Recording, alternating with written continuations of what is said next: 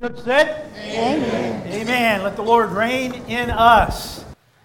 God bless you. It's good to see you today. And for those little ones that were here, and parents and grandparents that came to celebrate with them today, we rejoice as well. Thank you so much. It's a good audience today. And when we dismissed the kids, half the church went over to be with Janice instead of here with Harley. I don't know what the deal is with that. But she does a great job over there, and we're thankful, and we're blessed by all these children we have. Amen? That's a healthy church. It's a healthy church. I'm so thankful, so thankful. And thank you for being with us today. Many years ago now, a church ran into a difficult situation, and so the leaders of the congregation decided to address it. There was a man among their congregation that would shout a lot. And it seemed as though it was bothering some people, and so the leaders wanted to take control of that, and they just simply went to the minister, the pastor, and they simply told him and said, "You need to go tell this guy he don't need to be shouting in church." He said, "Man, I'm not telling him. You guys go tell him." That's a good preacher right there. But anyway, so they drive out to the old farm place, and they head out there down this old dirt road, and they see him out there, and many years ago, and he's out there he's plowing a field with a mule. And he's up close to the fence, and so they pull off the road there, and they get out, and they go over and begin to tell him, say, "Hey, we got a little problem here. And that problem is you're shouting too much in church, and it's disturbing him. We don't know what that might lead to and all those type things, so we're just going to ask you to kindly just not do that anymore." To which the farmer quickly stated, he said, "You see that beautiful wife over there of mine?" "Yes." "And God gave her to me." He said, "You see those beautiful children out there playing in the yard?" "Yes." "God gave them to us." "You see that beautiful farmhouse?" "Yes." "God gave that to us." He said, "You see all this beautiful land that I'm taking care of here? God blessed us with that." He said, "Here, hold my mule while I shout."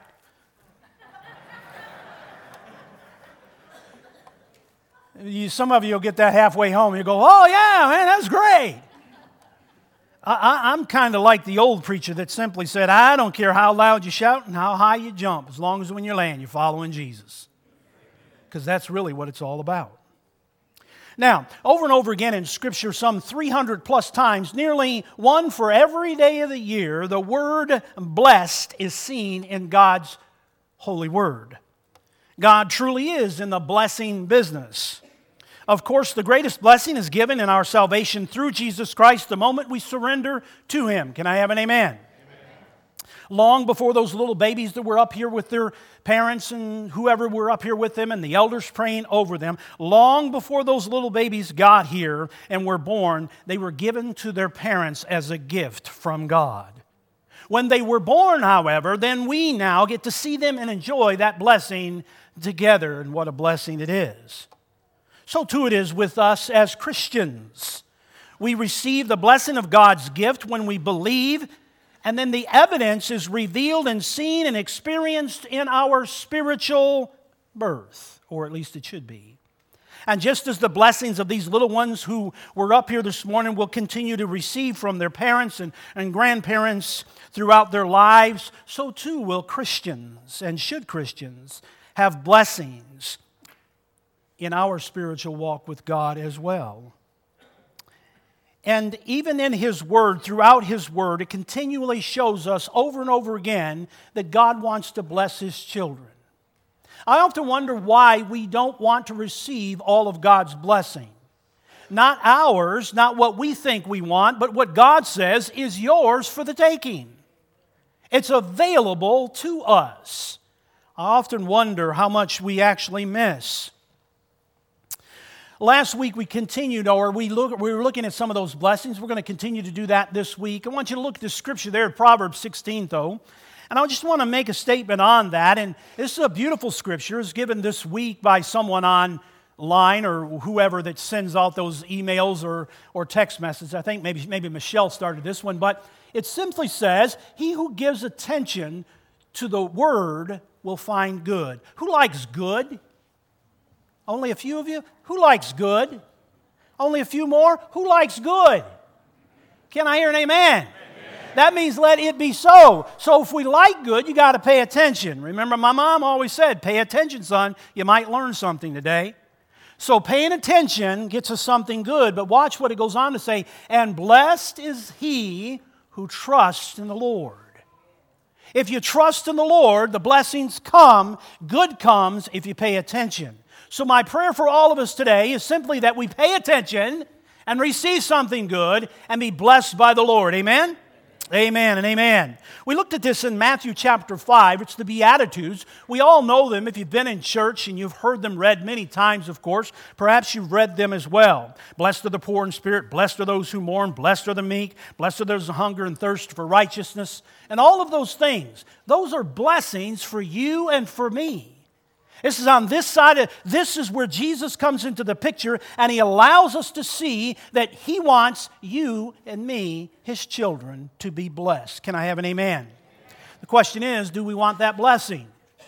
Do we truly want that blessing? So we looked at the first two last week, just briefly to kind of catch you up, because some of you weren't here. You were in Dallas, about 50 or 60, I think, went down there, and it was a great time. And I'm sure you had a great message down there as well. But here's just a recap of the two we talked about. Blessed are the poor in spirit. To me, spiritual bankruptcy in our life is a must. It's a must. You see, you don't become spiritual with the big S without God, although some think they can by what they do. That was the philosophy of the Pharisees and what they felt that they could do.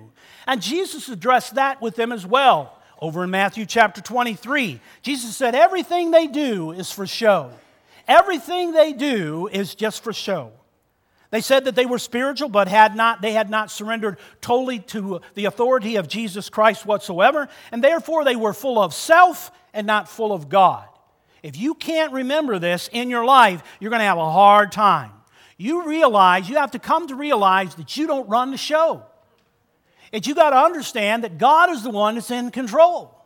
You didn't cause the sun to come up this morning, but God ordered it to come up. And it'll go down this afternoon just like He orders it to go down. And you and I can't pretend as though we are in charge of that. So truly, blessed are the poor in spirit. You have to understand your place with God. Do you? The second one we talked about was blessed are those who mourn. To me, this one is, and many would go different routes, but I choose this one. Weeping over your sin will bring you great blessing. Weeping over your sin will bring you great blessing. And so we ask the simple question, when's the last time you repented? Not when you just said, oh, Father, forgive me of all my sins in Jesus' name, amen. Well, when is the last time? Listen, sin is the ugliest thing that a Christian can do in the eyes of God. For the world to sin, it's no shock to God because the world is the world. That's what they do. But for the Christian that claims to know Jesus Christ as Lord and Savior and has realized what He did for them, it should cause us great pain when we sin before God. It should cause us to hurt because what we're doing is hurting the one we say we love the most. Now you're caught up. Let's look at number 3. Blessed are the meek. This is important here. I'm going to just simply say it as give it to the Lord or give it all to the Lord. You've probably heard that said many times throughout your life. Lay it at the feet of Jesus and leave it there. This is important for your life to be blessed. Laying your burdens, your things of life that that just seem to come along in your life, lay it at the feet of Jesus and learn to leave it there. It's a surrender, if you will. Meek does not mean weak, although some people have claimed it. That's what it is. They somehow connect the two, and it's not true at all. The simplest meaning of meek to me is strength and power that now is under control. It means that I've humbled myself under the will of God. It means that I've taken what I know, but now I know that God is in control, and I allow Him to reign in my life. Lord, reign in me. I use the illustration of a thoroughbred horse. He has all this great power. You see him getting ready for the race. He tenses up and the muscles are all there and the power is all there, but there's something about that thoroughbred. It's bridled. And it's bridled for a reason.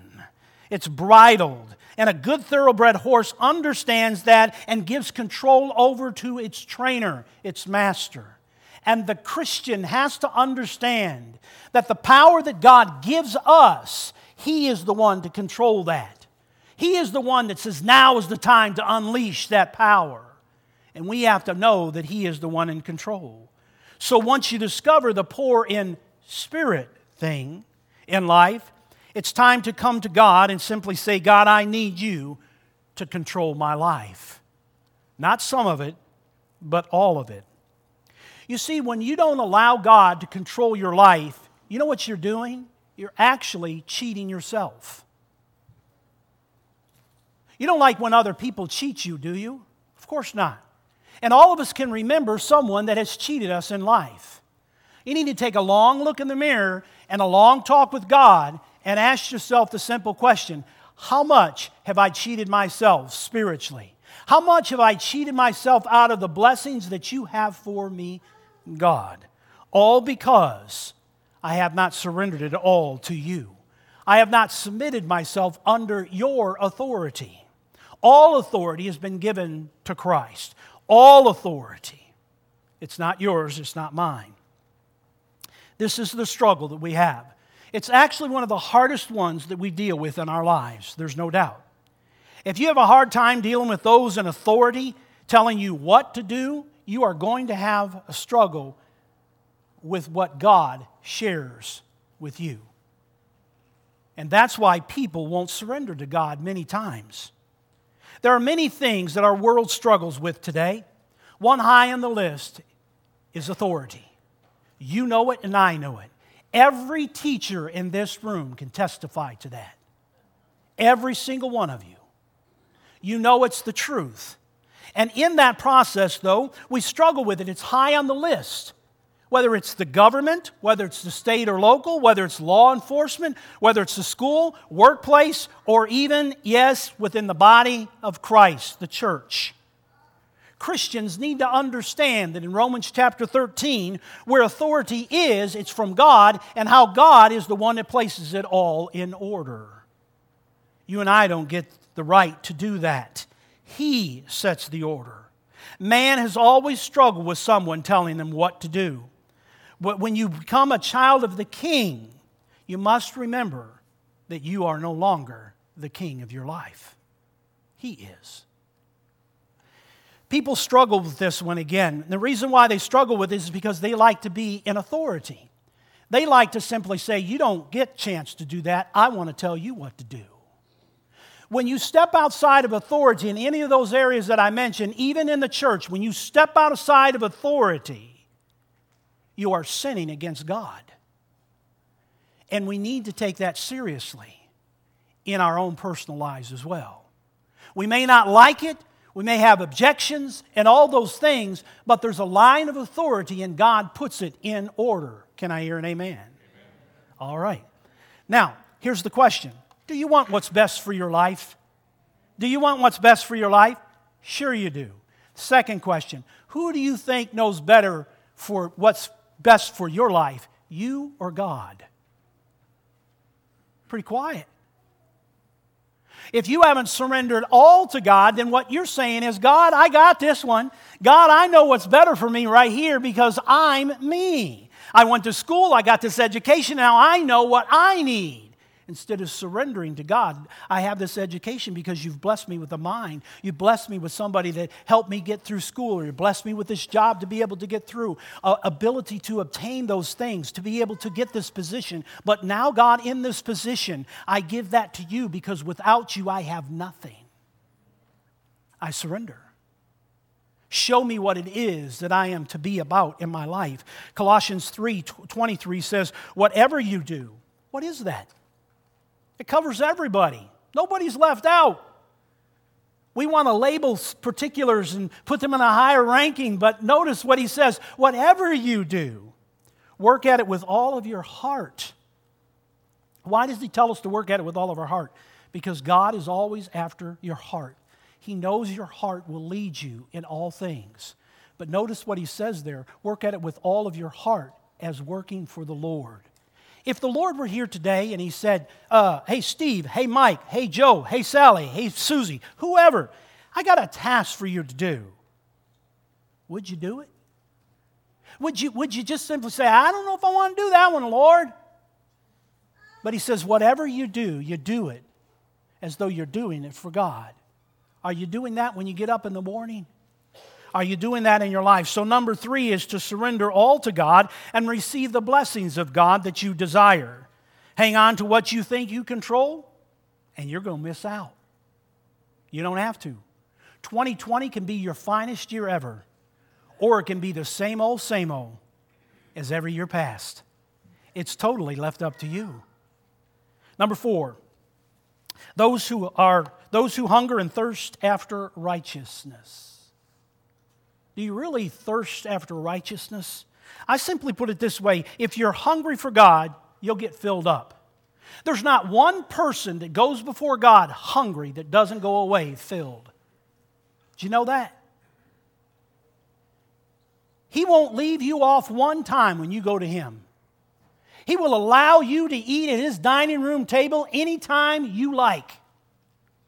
Even all those snacks in between. So here's a challenge for you today.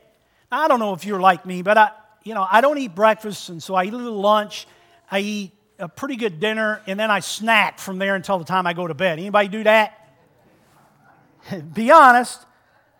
All right, well, every time you think, boy, I'm just going to go get me that banana pudding out of the refrigerator. That's good stuff, ain't it? Yeah, I like it. A lot. Right? Now, so every time you think, I got to go get some crackers, man, something to munch on, something salty. Then you got to have something sweet. And then you get a little sweet, you got to have something to wash it down with, and you got to go back to the salty thing, because, right? But every time you get up and you go in there, would you just think about your relationship with God and what you are hungry for that He wants you to have? God, I'm going to go get this banana pudding. I'm going to go get this crackers. But you know, God, you said in your word, quote a verse. Just grab one. Maybe a verse of the day or a verse of the week. Share it with your family. Oh, before you have potato chips, you got to say a verse. Just a challenge. It sounds silly, but who knows what the seeds will God will plant in all of those things. If you hunger and thirst for it, you'll get filled up. The key here is this, I think. Once you get 1, 2, and 3, the busted without Him, you mourn over your sin, and you're meek enough to surrender to Him, you have to change, again, your eating habits, or you'll go back to your old ways. In other words, your appetite must change. When you become spiritually filled with God, your appetite has to change from what it used to be. Scripture teaches that over and over again in our lives. Is because we all know, and parents, every one of you know, what your children put in here is what comes out here. And that's their process of thinking from that point on. And the same thing goes for every Christian. The more of you know of God's Word, the more you treasure it in your heart, the more you will speak it out, and the more you speak it out, the blessings will come from that. I'm a firm believer of that. Yes, it takes time, it takes effort, but stay committed to it and watch the blessings flow in 2020. But notice this, and this is the great thing, because somebody's going to say, well, I don't know if I believe that. No, that's all right. You can be wrong if you want to. You have to come to understand that you now have the power to accomplish what you didn't have before you became a Christian. Do you see that? Some people say, oh, no, it's just the Word. I read the Word and then I try real hard and I fail. And then I read the Word and I try real hard and I fail. And I read the Word and I try real hard and fail. No, God says, I place my Spirit, me, inside of you. And with that, I'm going to allow you to have the power to overcome. Who wants to be an overcomer? Do you want to be able to get over addictions that you've tried and tried and tried and tried? You can claim the power of God in you and be an overcomer. Addictions that come your way, whatever they are, bad language, bad attitudes, anger management. God's the best at it. And He wants to work on yours if that's your problem. God is the one that wants to release within us a power A power that changes everything. Things that you have been working on for years and years and years and say, I just can't give that up. I just can't put that bottle down. I just can't give that vocabulary up. I just can't quit looking at those things. I just can't. Listen to me. You have the power to be an overcomer. What you couldn't do seemingly in a lifetime, you can do in an instant with God's power released in you. Oh, it may take you time, but I've seen people delivered instantly as well. And here's the thing, people, not only yourself should be able to notice the changes in your life, people around you should also notice it. You want to find out if you've changed or not, if the power's working within you? Ask people that have been around you before you became a Christian and just ask them this simple question. Do you see anything different in me? No, you're still angry all the time. Oh, well, that's just who I am. I just have you know. Think about that. That's silly, isn't it?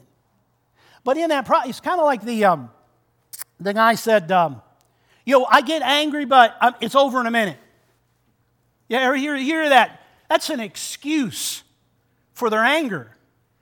I get angry, but I get over it real quick. Well, a tornado only lasts a minute or two, but look at all the damage that it's done.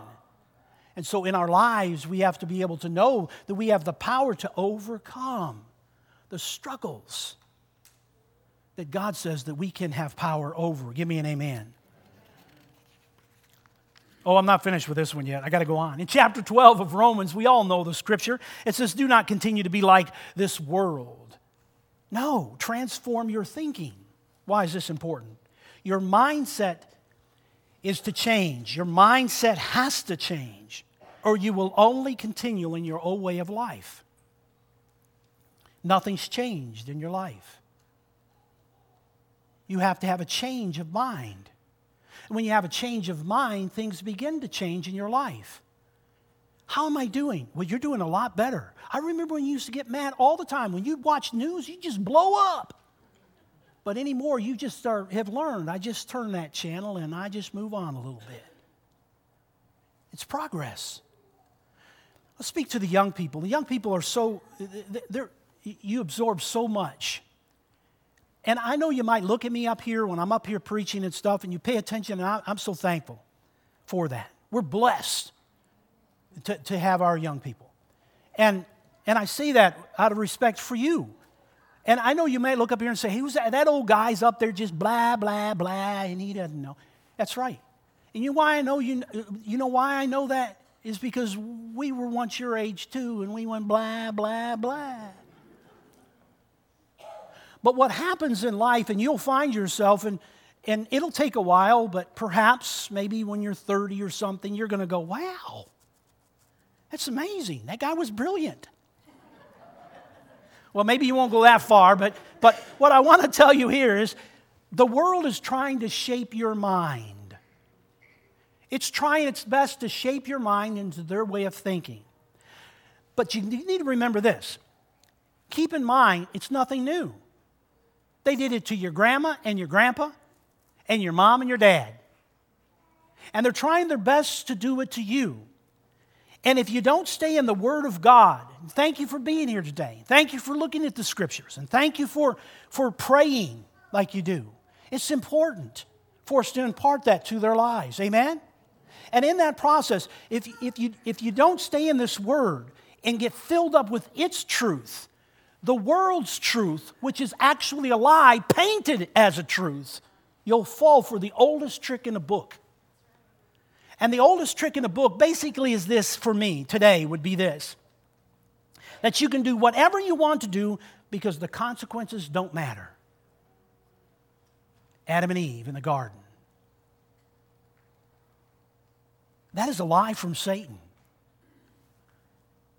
And he's the father of all liars.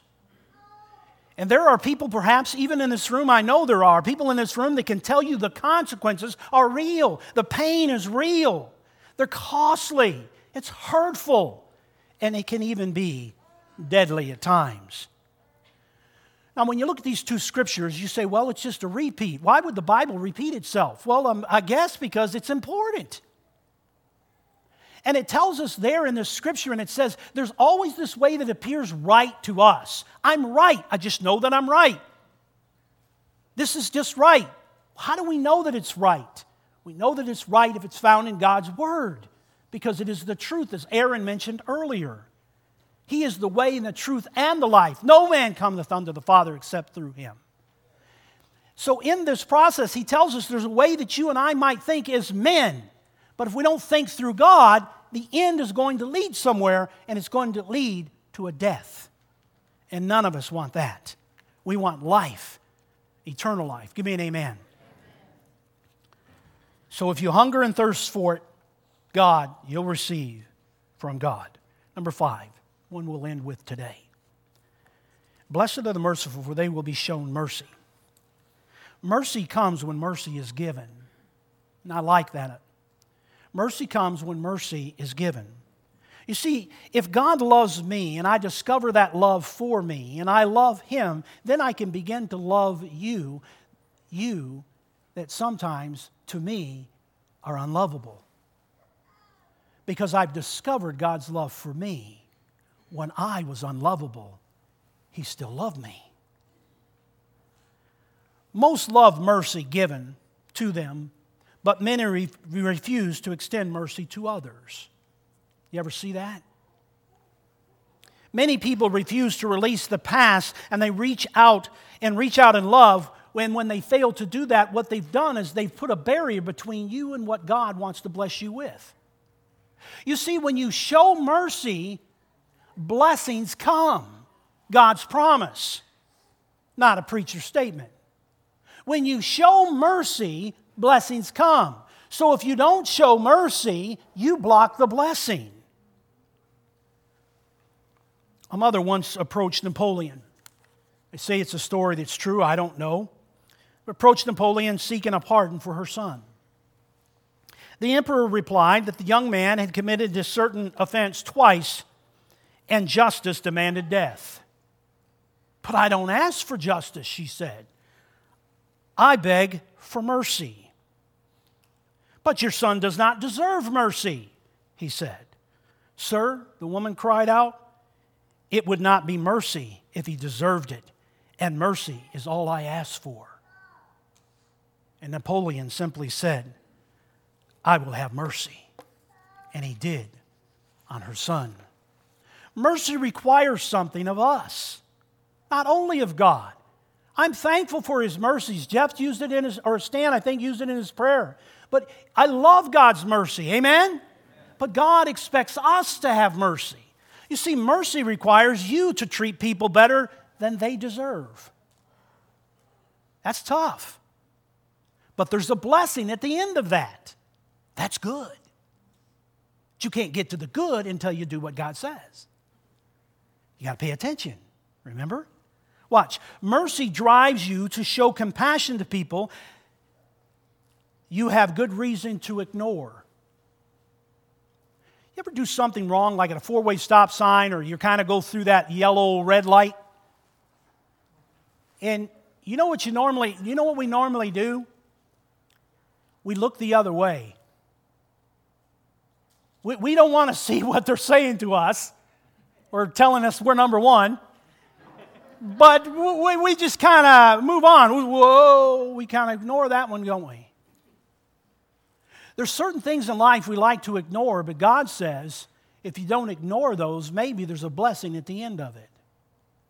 So before you jump to a conclusion about anyone or anything, would you just evaluate it and say, maybe God's got a blessing for me on the other side of this. I'm going to show some mercy. Mercy leads you to care about people's pain, even when those same people have caused you great pain. That one's tough. Because when you hurt me, buddy, I'm going to hurt you back. And I keep a good record. Anybody else? Huh? Think about it. Mercy requires forgiving those who have wronged you. Mercy that I once thought I could not or just would not give, I now give out of the overflow of God's mercy and understanding God's mercy in my own life. And how beautiful it is. And how much mercy He has given me. how He has blessed me. You are blessed when you learn and activate this principle in your life. Mercy from God is given for you and me to release to others. If you think of it that way, I sometimes do that at camp. We was talking about camp earlier, and I sometimes take $20, and I get $21 bills, and I say, okay, this is your money, and I call a student up or camper up, and I'll give them that money, and I'll say, this is your money, but what I require of you is to give some of it away. It's all I require from you is to give some of it away. It's all yours, but I'm asking you to give some of it away. When I would do that in camp, oftentimes the kids would, it just really depends. Some kids would just, here's $1, put the rest in their pocket.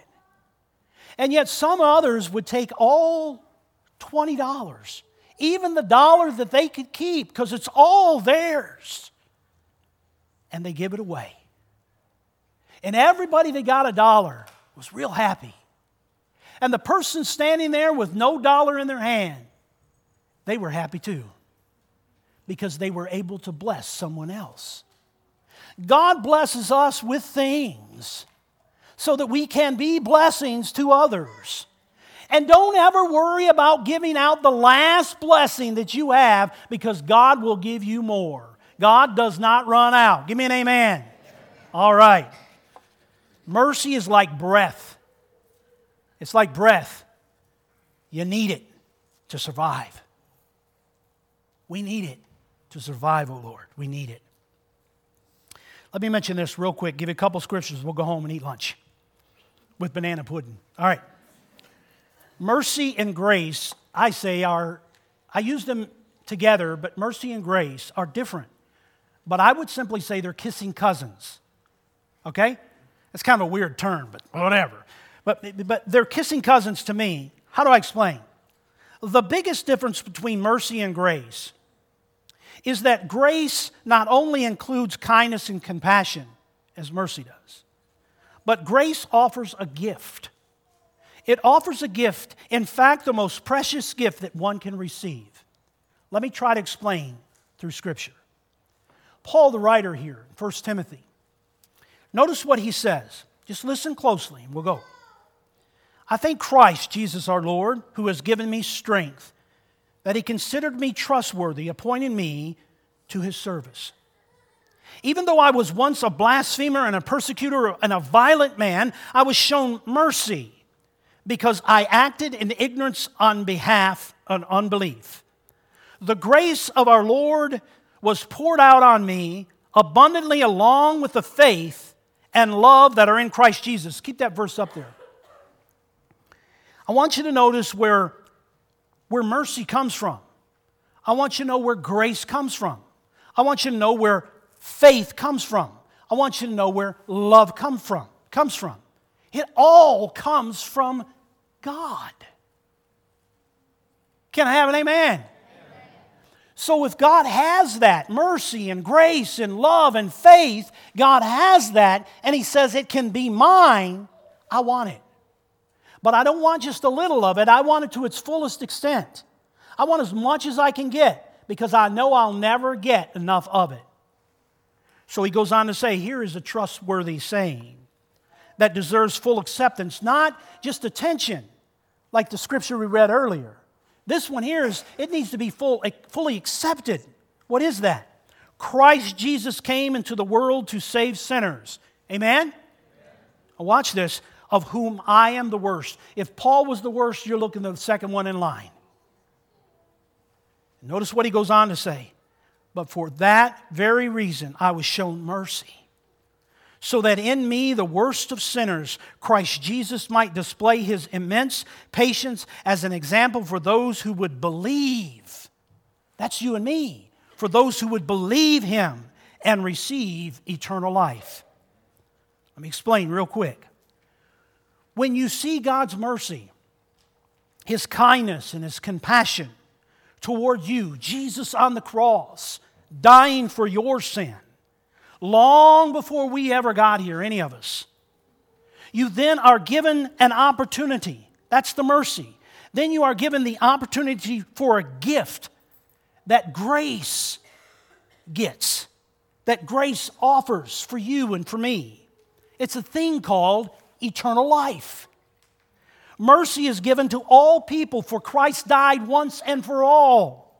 However, only when one receives God's grace, which extends to you and me eternal life, to the one that believes. It's extended to us by our belief that Jesus went to the cross, that Jesus died on the cross, that Jesus went to the grave, that Jesus came out of the grave. When we believe that, it's extended. God's grace is then extended to us because of our belief, Paul writes. But notice in Titus, he says this, but when the kindness and the love of God, our Savior, appeared, He saved us. Not because of righteous things that we had done, but because of His mercy. His mercy. He saved us through the washing of the rebirth of renewal by the Holy Spirit, whom He poured out on us generously through Jesus Christ our Savior, so that having been justified by grace, it's a gift. Justified by grace, we might become heirs having the hope of eternal life. Do you have eternal life?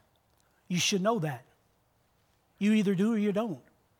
But you can have it today if you'll just believe that Jesus Christ did all of that just for you. Get to the birth, get to the birth. You can't get to the birth until you get to the conception. It's that I believe it. I believe that God did that for me. And because He did that for me and He showed His mercy, I now accept His grace. And yes, I want to experience the new birth. And I want to see the evidence of the Holy Spirit working in my life from this day forward. Because God has been so good to me. If you've never received that, my friend, let us know today. We're going to sing a song in just a minute. You come forward, let us know that. Or maybe you've forgotten about that. You kind of just drifted.